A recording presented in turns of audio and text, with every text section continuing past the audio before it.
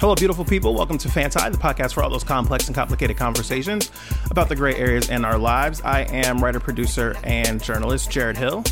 And I'm journalist Travell Anderson. Welcome back to the show. Coming up on this week, we are going to be talking about Pride Month. But first, for our Pass the Popcorn, Jared wanted to discuss the final season of Pose.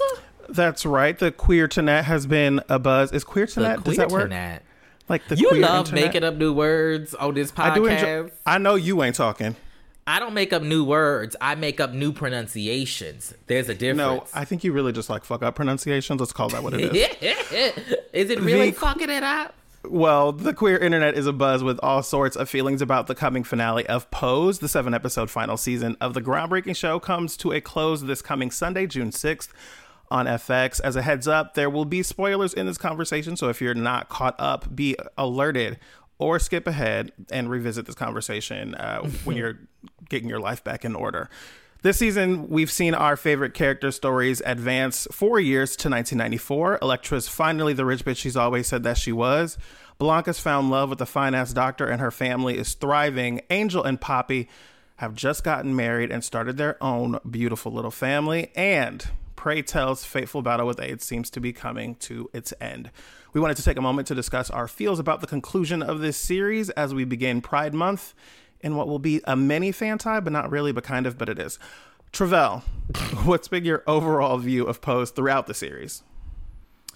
Throughout the series, I mean, Pose has been doing what Pose has needed to be doing. It's been great to watch and to witness. And it's been a good, campy, enjoyable time. I love the show, love the majority of the people on the show. And ever since they put them white people away back into the refrigerator from season 1, I feel like it has elevated, did you ever feel like the white people in season 1 just felt forced? Took away? I didn't even forced. It was just like, I didn't sign up for this. I just saw Dawson, what's his name? James Vanderbeek in a photo with one of the cast members. And I was like, what is he? Oh yeah, he was in there. Yeah, it did feel a little random. He played the Trump-like character. Yeah, and Angel was dating a white dude that was straight and married or something like that. Yeah, there was a few. I've generally really enjoyed the show. I think there are some interesting writing and acting choices sometimes, but I think overall, I think the show has really been fantastic in moving culture. And I think that, good art can do that. I think they've done a fantastic job of depicting the lives of these people and kind of introducing a lot of people to not only ballroom, but trans folks and, trans-identified culture. And I think it's been really, really beautiful to watch. As we kind of get into our arcs on this final season, I think the thing that I really love the most about Pose is the way that they depict people loving each other. I think this is a show about family, and you see the different ways that love shows up in people who are in a chosen family, right? I don't think there's any two characters that are blood related to one another, but they are all a part of this family that they've designed, that they've created, and that they've kind of fortified. We are a family like a giant tree. You always have a musical just waiting, right? Right beneath your shoulders. Not quite on the tip of your tongue, but if you just dig a little bit. It's sitting right there in my clavicle. In your clavicle. I just think that they show people loving each other so beautifully. And I think I felt that more than anything in this final season. Because I've loved the arc of these people, kind of growing out of their situations in the earlier seasons. And that's what's been beautiful to me. I know that you feel like they're doing final season stuff, though. I mean, they're doing fine. I mean, they have no choice, right? It's your final season. You've got 7 episodes. You need to wrap up the storylines, girl, right? And that's what this entire season feels like to me. And there are parts of it that work really well. Like, I think the episodes that we get that are dedicated to Elektra's backstory and that are dedicated to Pratel's backstory are like great and necessary. And I feel like we probably would have gotten those episodes anyway. I know, so many of the cast, and particularly like Janet and Stephen Canals had talked about wanting to give the audience more of those characters. But outside of that, there's so much that just feels contrived and feels forced and feels like they are, purposefully, wrapping up the storylines, right? They're doing what they have to do. Can you be more specific?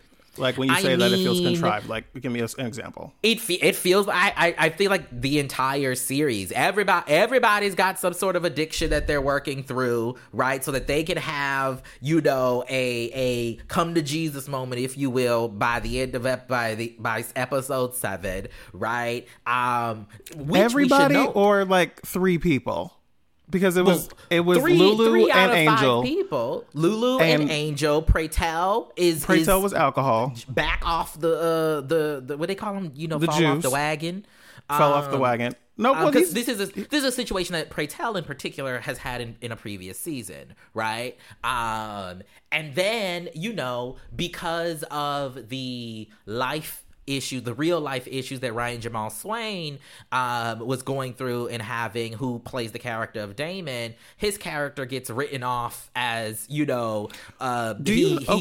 went back home, or went to somebody else's home in Philadelphia for rehab. I did not hear what that was. What happened with Ryan Jamal Swain? He experienced the death in his family, and he decided to step away from the show. Okay. So nothing like, major. But because of that, there's like a passing mention of why he's not there in that first episode. Yeah. And it's just that is what I'm dealing with. But again, I enjoyed the show. I think I love the wedding scene that we got in the most recent episode. If you're listening to this week, can we hang out right there? Beautiful. Can we hang out right there for a second? I think the wedding episode, I was sitting on the couch here at my parents' house. I'm in Seattle visiting my parents. They just moved here. And I was weeping. I was crying through half of that episode.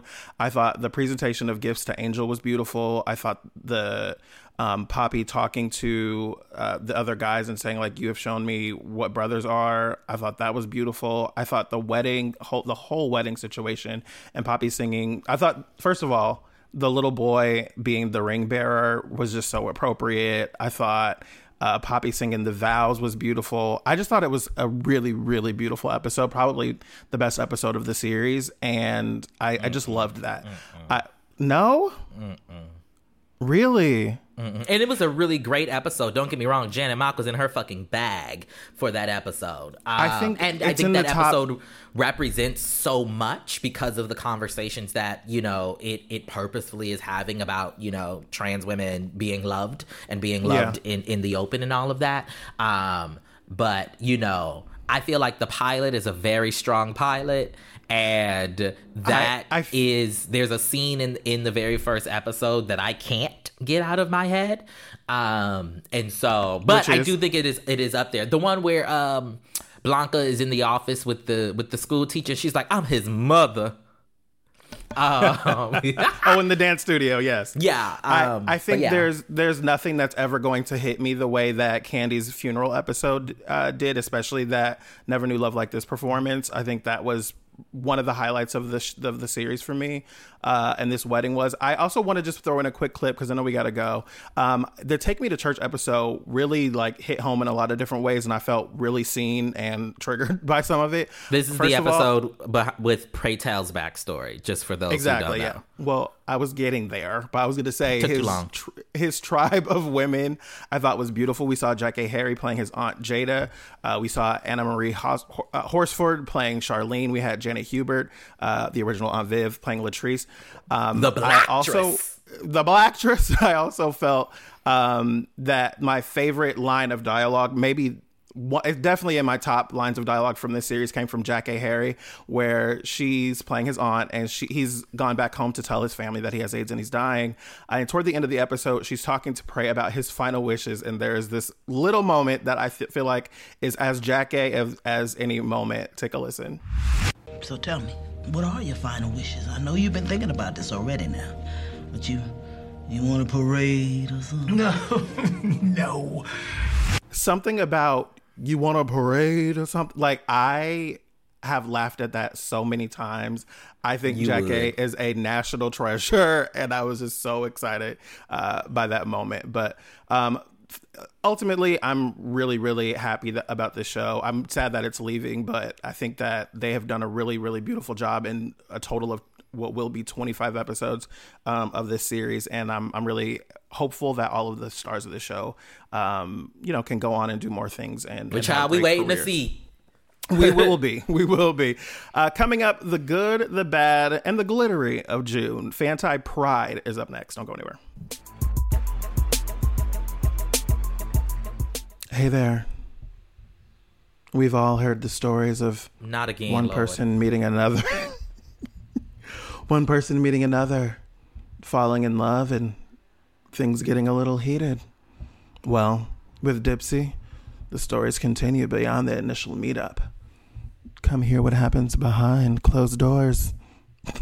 I feel like this voice is really difficult for me to hang out in without getting awkward and laughing at myself. Anyway, Dipsea is an audio app full of short, sexy stories designed to turn you on. They release new content every single week. On Sundays, you've got all these great new stories coming out. There's always more to explore, no matter who you're into or what turns you on. And if you need to wind down, Dipsea also has wellness sessions, sensual bedtime stories, and soundscapes to help you relax before you drift off. There's a bunch of new releases that just came out, 29 new stories. Falling, Getting Intimate with Niall. I don't know who Niall is, but apparently it's this is one of those stories where it's a guy and he's talking directly to you. Get into it. How you Lecture doing? Me. Right. Lecture Me 5 is a teacher situation and they're in public. Listen. And it features dirty talk. I'm into it. Get Intimate with Mateo. I don't know who Mateo is, but he sounds cute.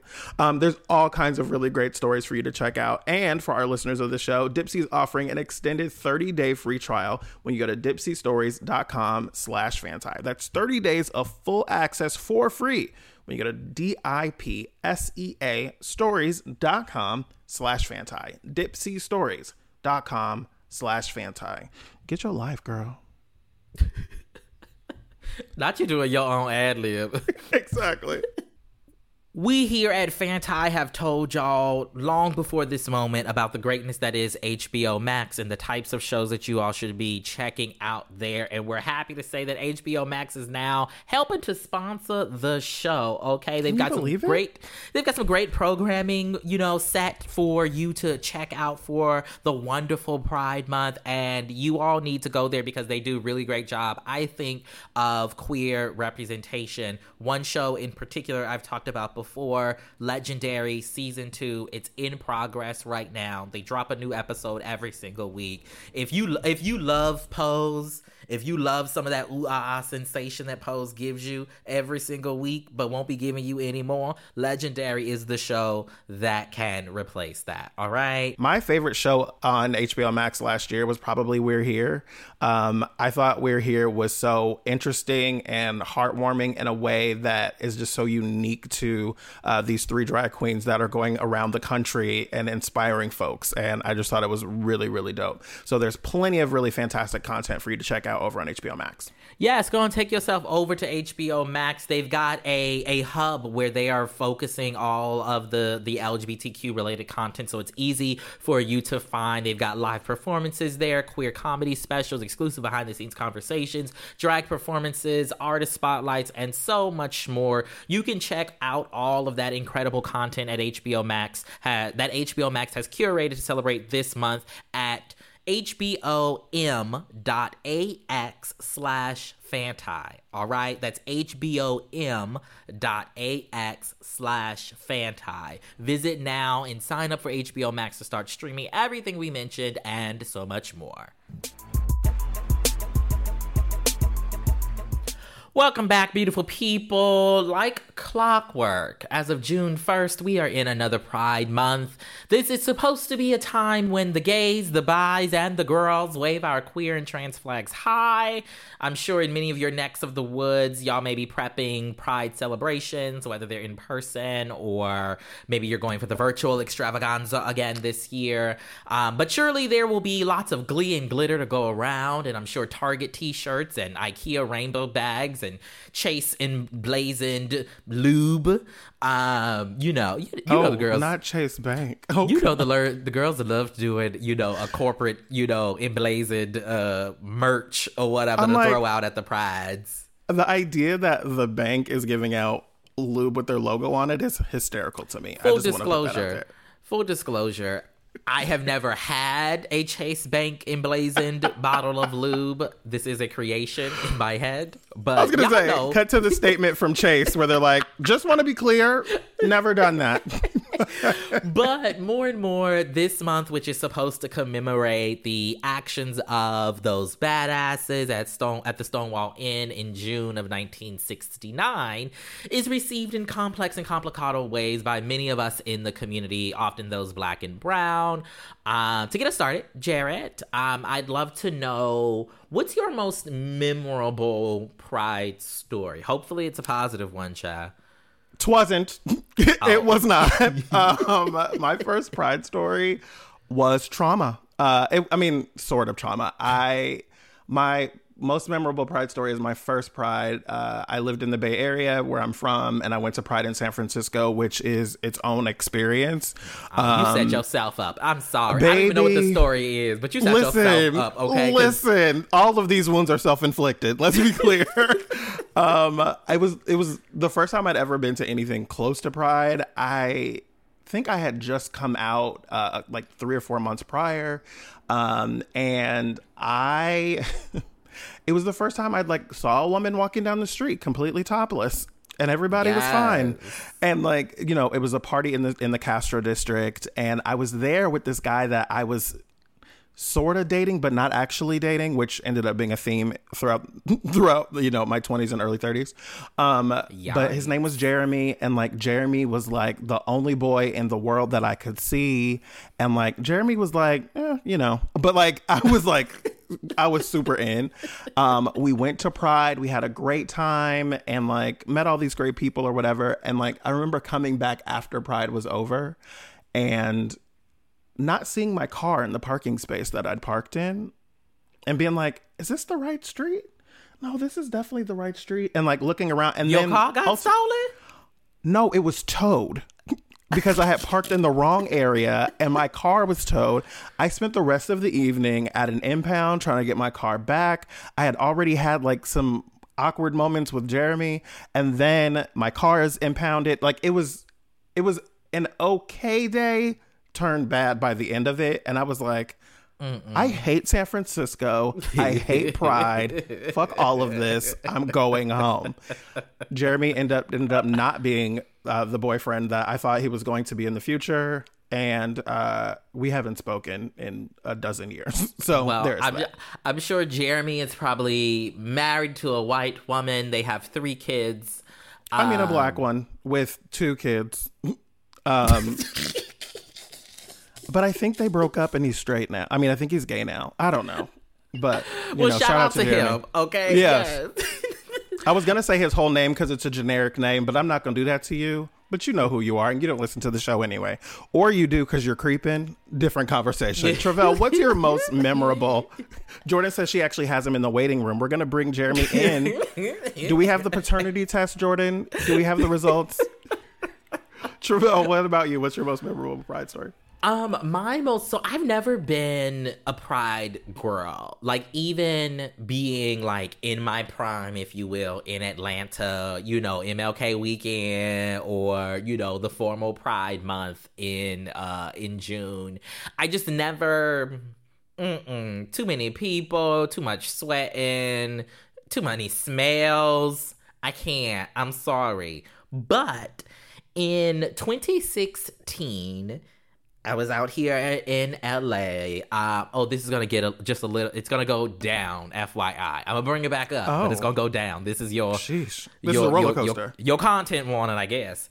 But 2016, the night before the Pride Parade here in LA, the Orlando Post shooting happened. Literally, I guess it was 2 a.m. Florida time, which is midnight, 11 p.m. our time. That goes down, shakes everybody's comfort level as it relates to being in queer spaces. And then the next morning, there were a whole lot of reports about some guy being apprehended by police here in LA who had explosives in his car and was on the way to Pride in West Hollywood. And for whatever reason, though, I woke up that morning after all of this news, and even in spite of hearing the reporting about the guy who was detained here in LA, and I was like, you know what? I just gotta be around some faggots, goddammit. I need to be around some queer people. And, we weren't sure what was going to happen with the parade because of the security issues or whatever. But when I tell you, I found my little parking space. Side note, connected to your story, always read the street signs, y'all. Even when you parking at Pride, read the street signs, y'all. Honey. But I showed up to Pride, and it was just like the most joyous, affirming experience just to be around queer people. I mean, the majority of them are white, but that's fine in this instance. It was just it was that emotional thing that I needed in that moment to be able to cope with and deal with, all of the other stuff that was going on. And so that's my favorite and most memorable Pride moment, because for me it just kind of demonstrated that resilient spirit that we often talk about as queer people. But I do think that's a great way for us to start getting into the fan of the conversation, right? The things that we love and enjoy about Pride. And for me, one of those things is just being in kind of physical community with other queer people, especially as somebody who's I don't really go to the clubs like that. I don't really go to many places that ain't my couch like that. And so, honey, the oldest person I've ever met in my life is Travell Rajon Anderson.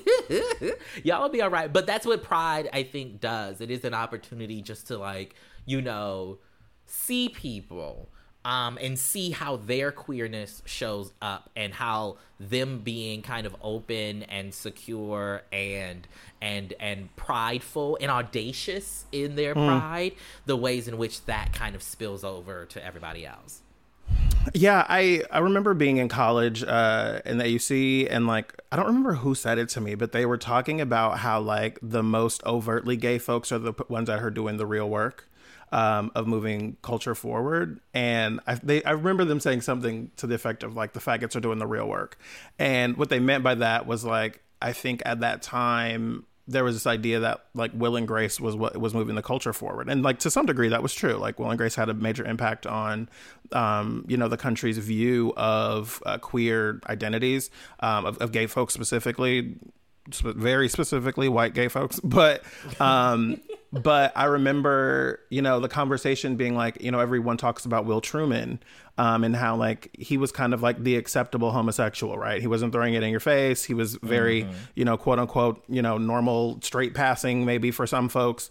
But Jack McFarlane was the one that was really doing the work, because the most, outwardly, overtly queer folks whose, expression is the most visible tend to be doing the real work, because they're the ones that make you see it, that make you have to discuss it, that make you have to, be aware of the living of those people, of each of those people. And so they were saying those folks are the ones that are really bringing awareness. And I think that Pride is one of those moments when that is just overflowing in culture, right? All over the country, we're seeing queer folks. All over social media, we're seeing queer folks celebrating with rainbows, which I've never really loved the rainbow as our symbol, but sure, girl.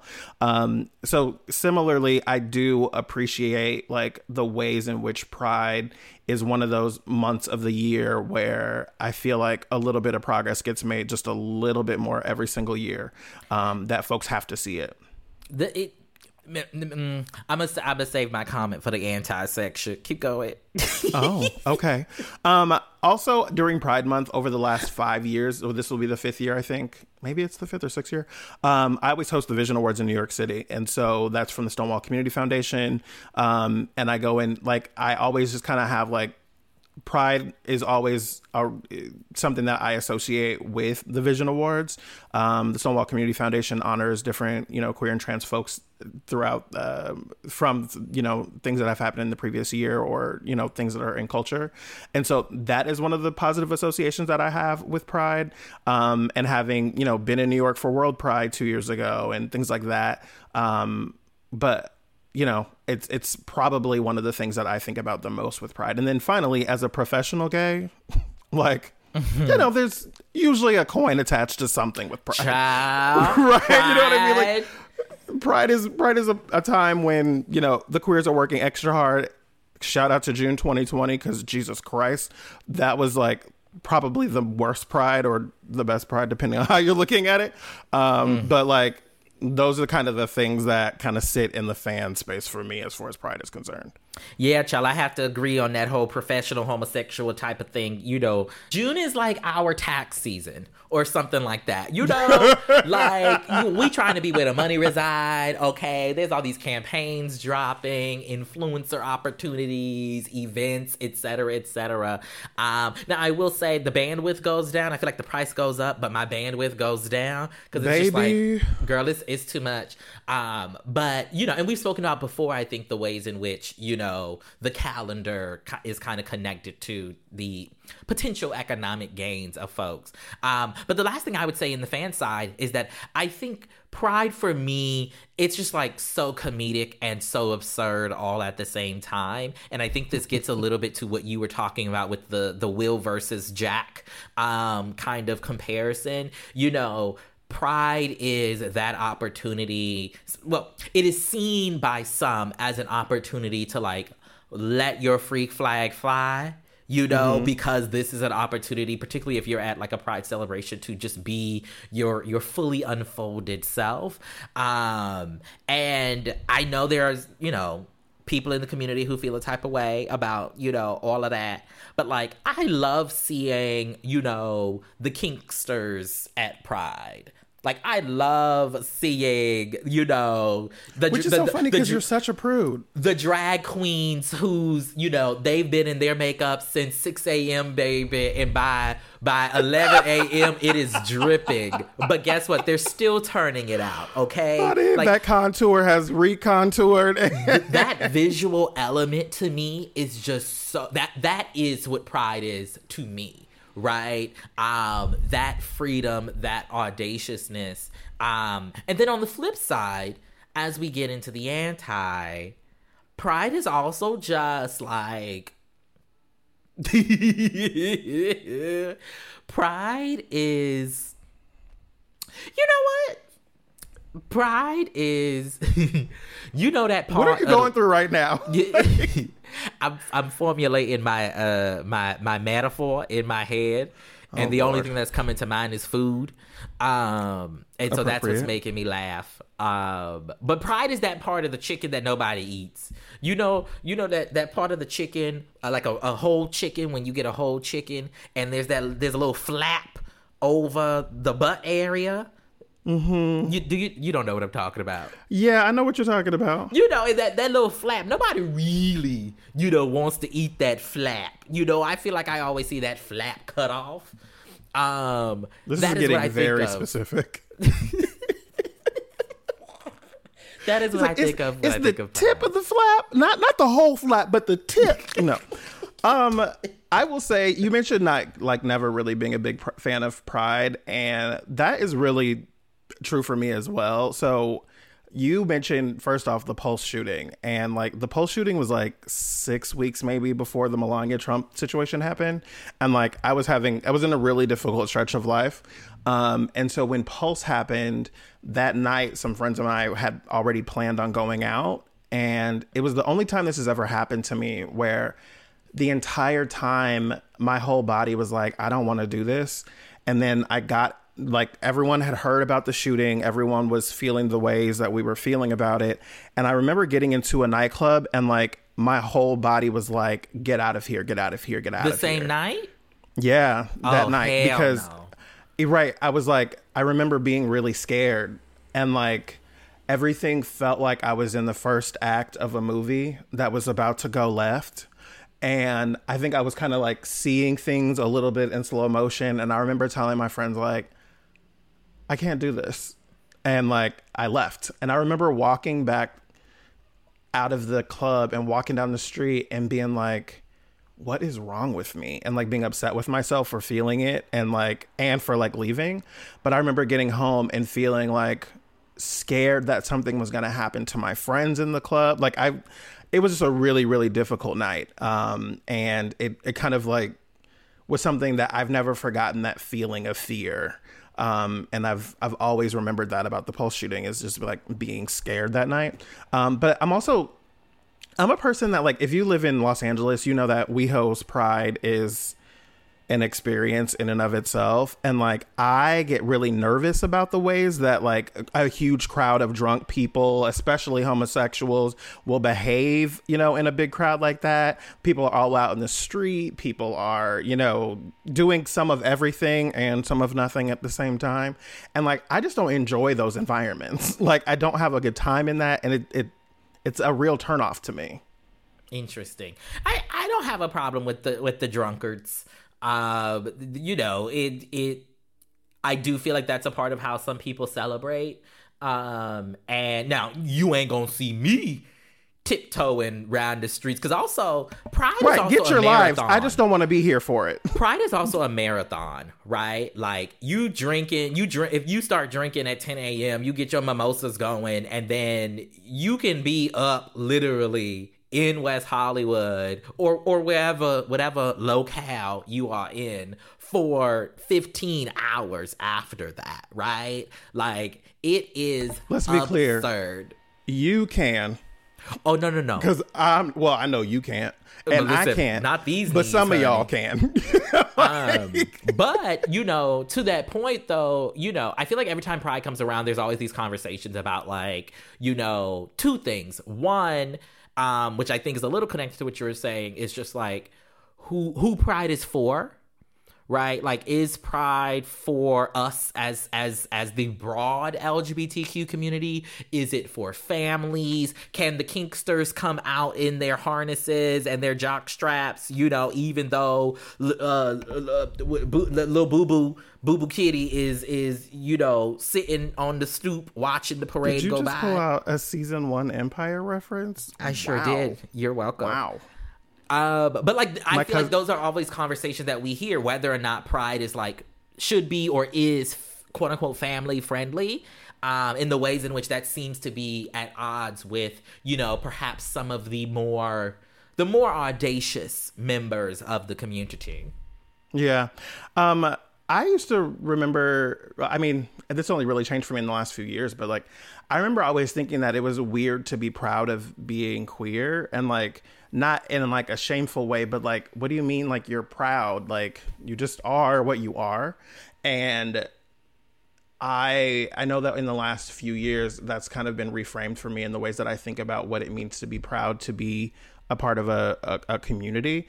And it started with Blackness and being like, oh, I get what it means to be proud, and not like I'm proud of being gay, but like I am proud. I am living my life out loud in a way that I can be proud of, and that I can honor myself and honor the community and all of those things. And then I started to think of Pride in a different way. I still don't really want to go, but like I appreciate it in a different way. But for the longest time, and like I said, I still don't really enjoy the festivities as much. And I also think it becomes really exhausting to see gay shit everywhere. Like, at some point, like by the end of June, I'm like, okay, girl, we get it. Like, every store window, because but the flip side of that is even frustrating, because like It's what we've asked for, right? We want it to be accepted. Well, it is. Like, we've wanted to be accepted. We want it to be, seen as normal. We want it to be mainstream. I think that this is the consequence of like marginalized groups becoming more and more mainstream. Disagree if you want to. What is your perspective? Already doing that. Already in progress. Disagreement Clearly. in progress. No, see, I don't think that we as a community have asked for, these ugly ass rainbow displays in your window, or these ugly ass rainbow That's not what I versions said. of your product, right? Specifically for Pride Month, right? The problem is that Pride Month in June ends up being the only time that many of these entities care about queer people, because of what they perceive to be and what is the economic boom that they can, or they feel and want to kind of exploit from it. But what that does is that tells us as a community that like, oh, we'll see you, but only if you pay us to see you, right? And like, I don't think that's what we asked for.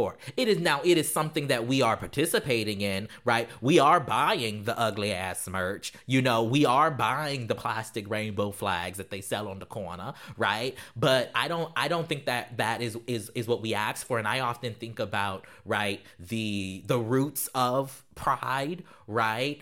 We talk about Stonewall and all of that, and today Pride is seen as this like celebratory type of thing, but like the early years of Pride, it was a protest, it was a demonstration, right? It was a, we're here, we're queer, we ain't going nowhere, right? Like it was an assertion and a staking claim of our presence and our identities and our security within that. And all of these industries have now picked up on that as an opportunity for them to hopefully gain audiences. But I don't think, and by audiences I mean consumers. But I don't think that's what we asked for. I think that is what we've accepted, though.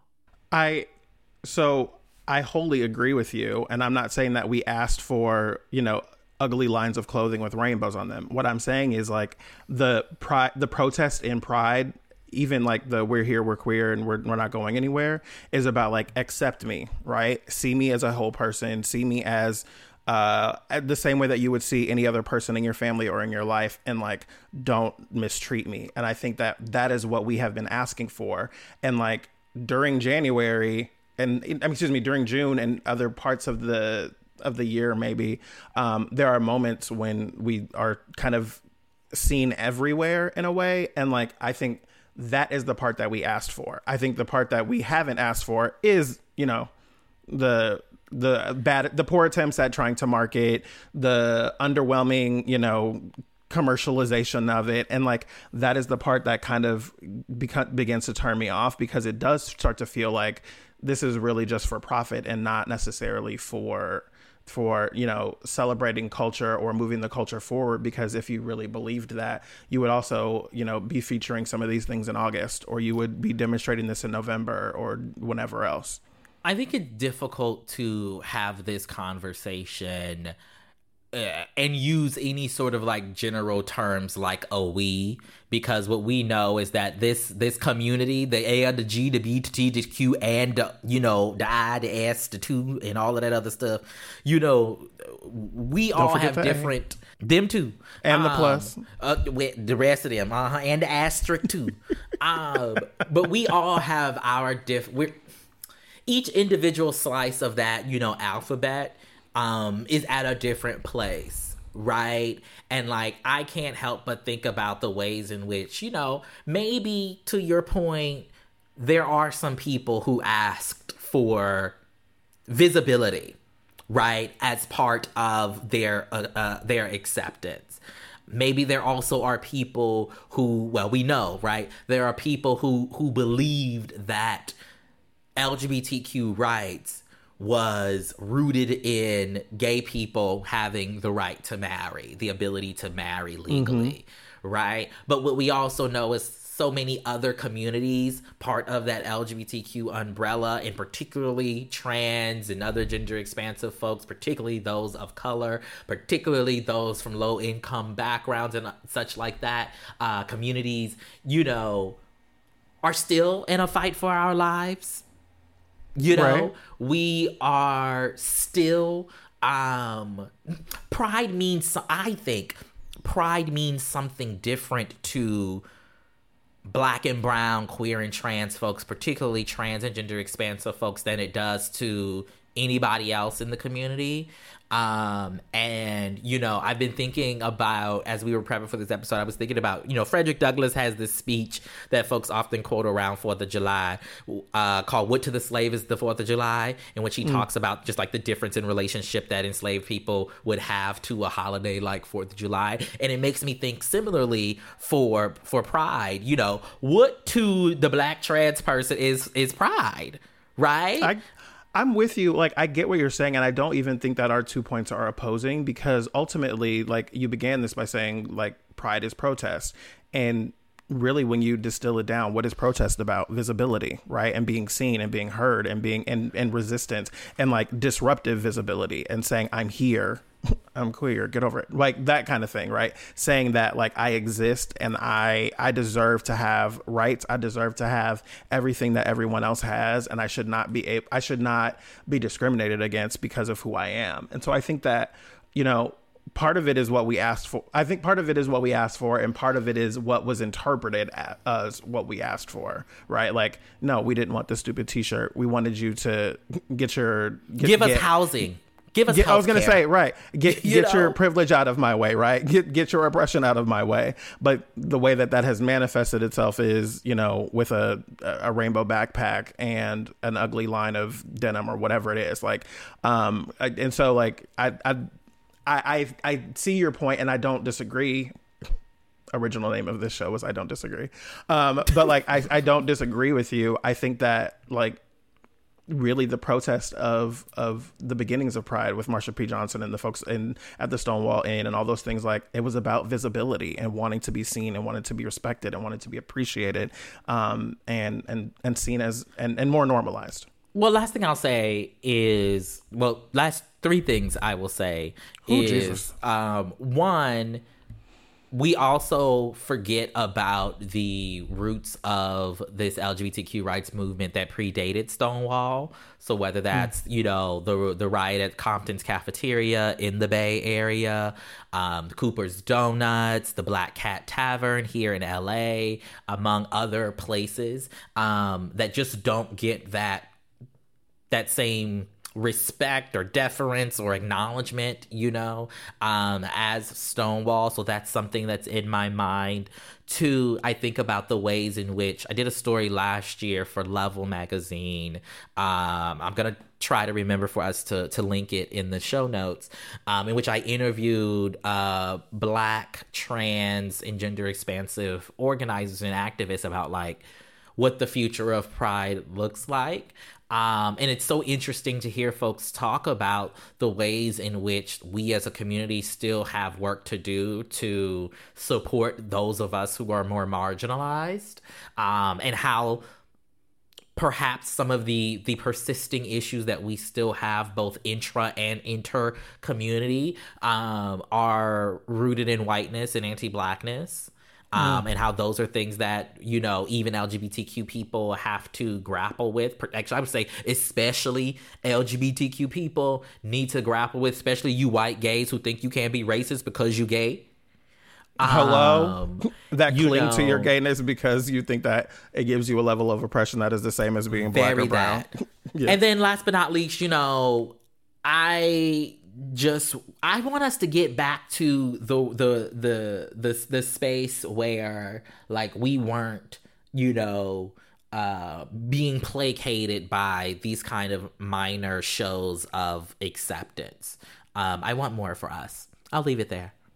I think that's completely right. I think that ultimately, like, this is sometimes what it looks like to have progress, and I think that sometimes the visibility is valuable and useful, and sometimes it's annoying and frustrating and feels empty, and sometimes it is able to, move the conversation forward for folks that need to change their minds. And so I think all of those things are important. And also, like, we love and hate Pride. We're going to take a quick break. Coming up, we're going to talk to y'all about why y'all hate us so much. We have some really interesting emails in our listener feedback, and we'll get into our dishonorable mentions. As we go to break, this week's question is, what does pride mean to you? You can hit us up on social medias. Yeah, medias is plural. Mm-hmm. Yeah. Mm-hmm. Tweet or post using the hashtag FanSciFam. We'll be jumping in and responding to your post on Twitter and Instagram from @FanSci Podcast and our personal accounts. Curious to see what you think should have made our list. We'll be right back. Hi. Are you someone who thinks that when one door closes, another one opens? Someone who always sees the light at the end of the tunnel. If you answered yes to one or both of these questions, good for you. We are not those people. Nope. I'm Annabelle Gurwitch, and I'm that other door opening, it probably leads to a broom closet kind of person. And I'm Laura House. When I see a light at the end of a tunnel, I assume it's a train headed right toward me. Laura and I have created a brand new podcast for people like us. It's called Tiny Victories. We're sharing personal tiny victories or things we've read or seen that inspire resilience. So if you're looking for a tiny reason to get out of bed each week, subscribe to Tiny Victories. Available on Maximum Fun or wherever you get your podcasts. Let's get tiny. Hey, it's John Moe, and look, these are challenging times for our mental and emotional health. I get it. That's why I'm so excited for my new podcast, Depresh Mode. We're tackling depression, anxiety, trauma, stress, the kinds of things that are just super common but don't get talked about nearly enough. Conversations that are illuminating, honest, and sometimes pretty funny, with folks like Patton Oswalt, Kelsey Dara, and Open Mike Eagle. I have this public-facing self, and then I have my emotional self that tends to stay hidden. It was about finding a way to communicate to somebody that, there's terrible going on back here. Plus psychiatrists, psychologists, and all kinds of folks. On Depresh Mode, we're working together, learning, helping each other out. We're a team. Join our team. Depresh Mode from Maximum Fun, wherever you get your podcasts. Welcome back, beautiful people. We're going to get into our listener feedback. First up, we've got an email from one of your friends, Chara. Yes, my friend Katie sent us an email that was in response to the letter that we had, I think it was like 2 or 3 weeks ago, about cops and robbers in the game that the kids were playing, the white boy and the black boy.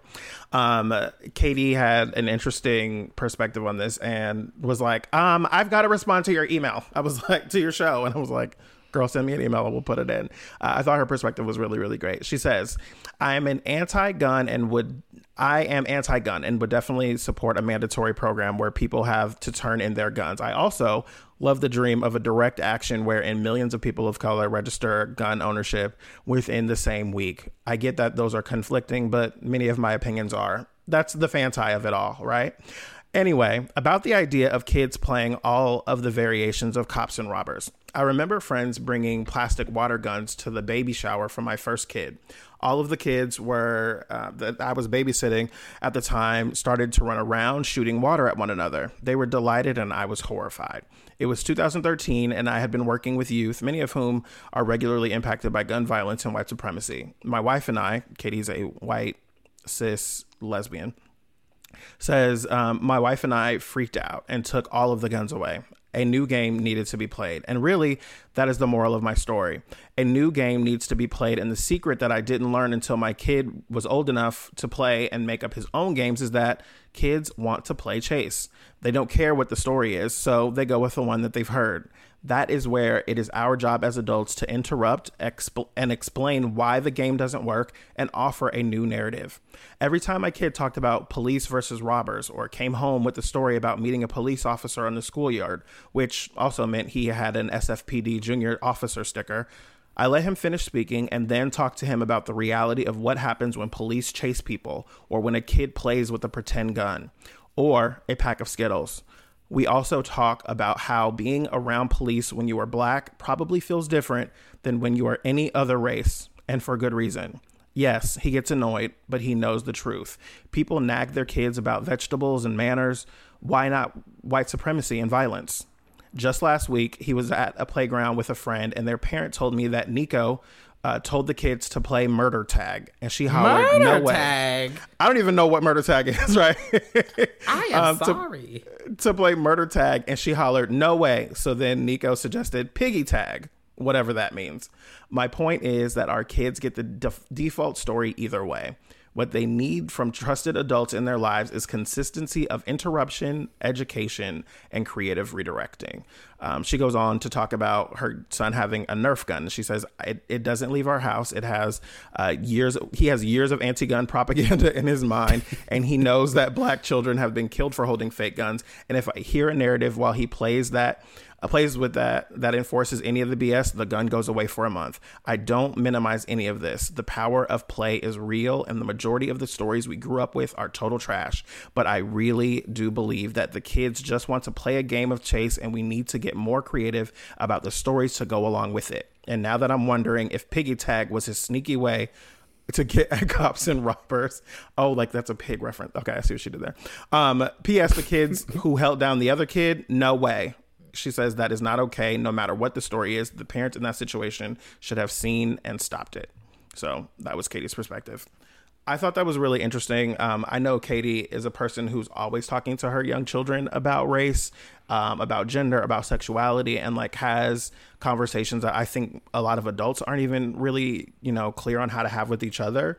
And I love the idea of that, because if you're getting that as a child and you're having to think about those things critically as your brain is forming, it has to have an impact on the way that you will look at the world as an adult, and the way you will treat other people, and the way that you will look at yourself and feel freedom or feel, encouraged to live your truth. And I just think that's really dope. I'm sorry for the pause. I just keep thinking murder tag. I'm sorry. What is murder tag? Yeah, I just cannot. I'm gonna move on to the next email. What were you gonna say? You were thinking? I was thinking murder tag. Oh. I also was thinking about, like, damn, do I really want kids? Like, oh, girl, no thank you, honey. Okay, we got an email from Brennan responding to both our guns and gender episodes. I'm going to break this into two. So Brennan says, wanted to touch base regarding your Stay Strapped episode over the course of the Trump presidency. Oh, I wanted to say, like, what is it? Content warning, trigger warning, for the next, 7 minutes or whatever. What is the trigger that we should be warned about? All of them? Shit. Okay. Suicidal ideation. Okay. Okay, so Brennan says, for starters, I don't think I should ever own a gun because I have a history of suicidal ideation, and I don't want to risk having such an easy access to death in the event I have another urge. I feel like this is a point that is often missing from the whole guns and mental health discussion, regardless of what side of the gun control issue you're on. Furthermore, I think there's a very limited set of circumstances where I'd actually be okay doing serious harm to another person, much less kill them. So regardless of my internet circles increasingly suggesting gun acquisition, I do not think I will be joining the ranks of armed minorities. Okay, that's the part about guns. I think the important part of that is like a self-awareness, right? Of knowing, like, I am not a person who feels comfortable or feels that I am responsible enough in the ways that I would need to be to own a gun. And I think that self-awareness is really, really important. For sure. And then Brennan also mentioned from our Gender is a Scam episode, they say, as a trans non-binary individual, I have spent a lot of time grilling all my cis friends on what the actual fuck a gender is and how one experiences it. For most of my adult life, I have felt that whatever part of the brain tells you what your gender is has simply been missing for me, and I feel genderless when I'm just by myself. However, I also feel way more comfortable without breasts and with a penis. I don't really understand why this is, but it is. I opted to start medically transitioning because I prefer other people to see me as a man, even if I don't usually think of myself as one. I spent literal years mulling over whether this was because of my own internalized misogyny or because of being trans. Included in that was a lot of working through all the girl power messages I received as a kid, especially as a girl interested in science. I realized I had spent a lot of time convincing myself that being a girl was definitely better than being a boy. This made embracing and relaxing into my masculine identity challenging, and I continue to have good old trans imposter syndrome every now and again. In the end, I don't really have tidy conclusions about gender, and I hope we're heading towards a future where the parts you have don't define your gender for the onlooker. I've never heard someone talk about their trans imposter syndrome experience. The imposter syndrome is something that I spend a lot of time thinking about and writing about, and or doing research on for a project. And I think the work that we're doing is looking at the intersection of Blackness and imposter syndrome. And also there is like a queer and trans element of that. And that is one of the things that I found to be really interesting is, how do Black people, uniquely engage the imposter syndrome? How do Black queer people and Black trans people uniquely engage their own selves in ways that, result in the imposter syndrome? So I really appreciate that perspective coming from Brennan, and I sending you love and the positive vibes. Like I'm hoping that this process is moving along for you and you're finding, more love and acceptance within yourself and others. Yes, shout out to you, Brennan. Now we're going to get into our dishonorable mentions. These are the stories of people that caught our attention this week that deserve a call out, either for their good or their bad. I'm going to start. Go for it. I have 2 streaming recommendations for you all. One from Netflix. Everybody needs to check out High on the Hog. It is a great doc series about how African-American cuisine has changed the world, basically. And so it charts the path of various foods that are prominent in African-American cuisine from the continent all the way through, the slave trade and all of that. It's just really good, really well done. So that's High on the Hog on Netflix. And then also out today, well, the day that we're recording this, so by the time you're listening to it, you should have already watched it. But if you haven't, check out Changing the Game on Hulu. It is a fabulous documentary produced by Alex Schmeider about this conversation around trans youth in sports. The doc has been on the festival circuit for a couple years now, and so finally it's making its way to Hulu. There have been a variety of conversations about trans youth in sports and such like that. I think we've hit a little bit of it on this show, but it's a well done documentary, but I think can also be very educational for those of you who, want some of that information. Interesting. Okay. My first thing is I'm going to give a dishonorable mention to me. For those of you that follow me on Twitter, last week I was tweeting about my excitement for In the Heights, the movie coming out, but also I hadn't been engaging with the PR folks there, and I feel like I get so much publicity stuff in my inbox, and it turned out that I had missed it. But I'm super excited about In the Heights coming, and I think I kind of pissed them off a little bit, and so I was like, I'm so sorry, but I'm really, really geeked about In the Heights, and I'm really, really hoping that all of you go check it out. I remember listening to the musical, to the soundtrack before I even moved to LA, probably 10-12 years ago, and if you don't know that musical, you're missing out on your life, but also there's a whole new recorded soundtrack for the new film, so get ready for In the Heights coming out in theaters very soon, and also on HBO Max. I also want to give a shout out to Simone Biles. There's a story in Salon.com talking about Simone Biles. You know her as, the iconic gymnast. There's a headline from Salon that says Simone Biles should be praised, not punished for achieving a feat that was deemed impossible. And Simone has, broken all kinds of boundaries, not just as a Black athlete, but, as a gymnast in general. And there was a quote in the New York Times about this thing that she does that's called, I think I'm pronouncing this correctly, the Yurchenko double pike.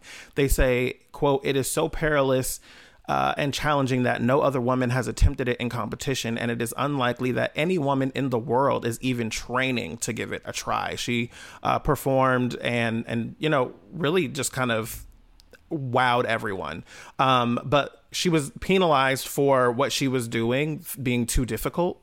And they were saying, well, other people can't do that, basically saying it wasn't fair. And it was anyone else would be praised for doing something that other people can't do. And so, dishonorable mention to the folks who are intimidated by her greatness. I also wanted to give an honorable mention to Naomi Osaka, who is a legend in the making, a young tennis player. I remember last week seeing her post saying, like, I'm not going to do media after, I think it was the French Open that just came up, and that she wasn't planning on doing the media and was going to accept the fine. And she described it as something that she was making this choice for her own mental health, and how difficult doing press is for her, and how it isn't, helpful, for the athlete, and that needs to be taken into consideration. She's now been fined, and she's been, criticized for making that choice of then eventually pulling out of the Open completely. And so to Simone and Naomi, I just want to, shout them out as, fantastic female athletes that are shaking the table and doing really good work. So shout out to both of them. Black history is happening every day. So back in 2019, there was a lot of conversation about Miss Cardiff B trying to trademark Cardiff B. But and a lot of people are like, she created it, so she should be able to trademark it. But any black, gay, black homosexual, black queer sexual will know that Cardi actually did not create neither did Laganja Estranja from Drag Race either. Yeah, I feel very attacked. Relax. And so this year, here we go. Like, has it been a year? This week's, oh Lord, wow. Jesus, it's time to go. You want to breathe? You want to take a breath, sweetie? Breathing's bad for you. Oh, okay. Smog. Jesus. Okay, we need to get the hell up out of here. Okay, this week's Black History Month moment is going to the one and only Rodney Chester, who is the person, seemingly, who first used "okay" in popular parlance. He starred in the ensemble of Patrick Ian Polk's iconic Noah's Ark, and he used the term apparently as an ad-lib in the 2008 film, which was a spin-off of the series called Noah's Ark: Jumping the Broom. Take a listen. This is worse than an episode of Jerry Springer. Maury Povich. Okay. So shout out to Rodney for doing what needs to be done and paving the way, as black queer people always have. I shouted out Jackée Harry earlier. There are a few black performers whose cadence and tone are so specific. Jackée Harry is one of them. I think Jennifer Lewis is one of them. Rodney Chester, absolutely one of those actors where it's like, oh, only Rodney Chester would do that way, and I really appreciate Rodney. So shout out to Rodney. We speak your name, sis. We speak your name. Travell, you're coming up on a podcast called Untold Stories Beyond the Binary because you're hosting it. Yes, I'm hosting it. By the time you listen to this episode, the first episode of Untold Stories Beyond the Binary is out. You can check that out wherever you are listening to this very podcast here. I'm doing it with Entertainment Weekly. And so it's going to be 4 episodes coming out every Wednesday throughout Pride Month. So check me out. Absolutely. And if this conversation about Pride piqued your interest and you want more of this, good. Check out other episodes that have a related conversation. Episode 21 was called Black Trans Lives Matter, featuring Dwayne Kennedy and Shar Jossell. Shar is obviously one of the major friends of the show, so go check that one out. We want to thank you so much for listening. If you're listening on Apple Podcasts, we ask that you give us a 5-star rating and leave a review. Let us know what you think about the show. If you have a comment or suggestion about this week's show, tweet us at Fantai Podcast or follow us on Instagram at the same handle, Fantai Podcast, using the hashtag FantaiFam. Or you can send us an email at fantai@maximumfun.org. And if you'd like to become a financially supporting member of the work that we do here, you can join at maximumfun.org/join. Our music is brought to you by the one and only Corrice. That's CR.ECE. And our graphics are done by Ashley Wen and the folks over at Moonhouse Creative. Our producers are Laura Swisher and... Did you become like a flock of seagulls? Jordan Cowling.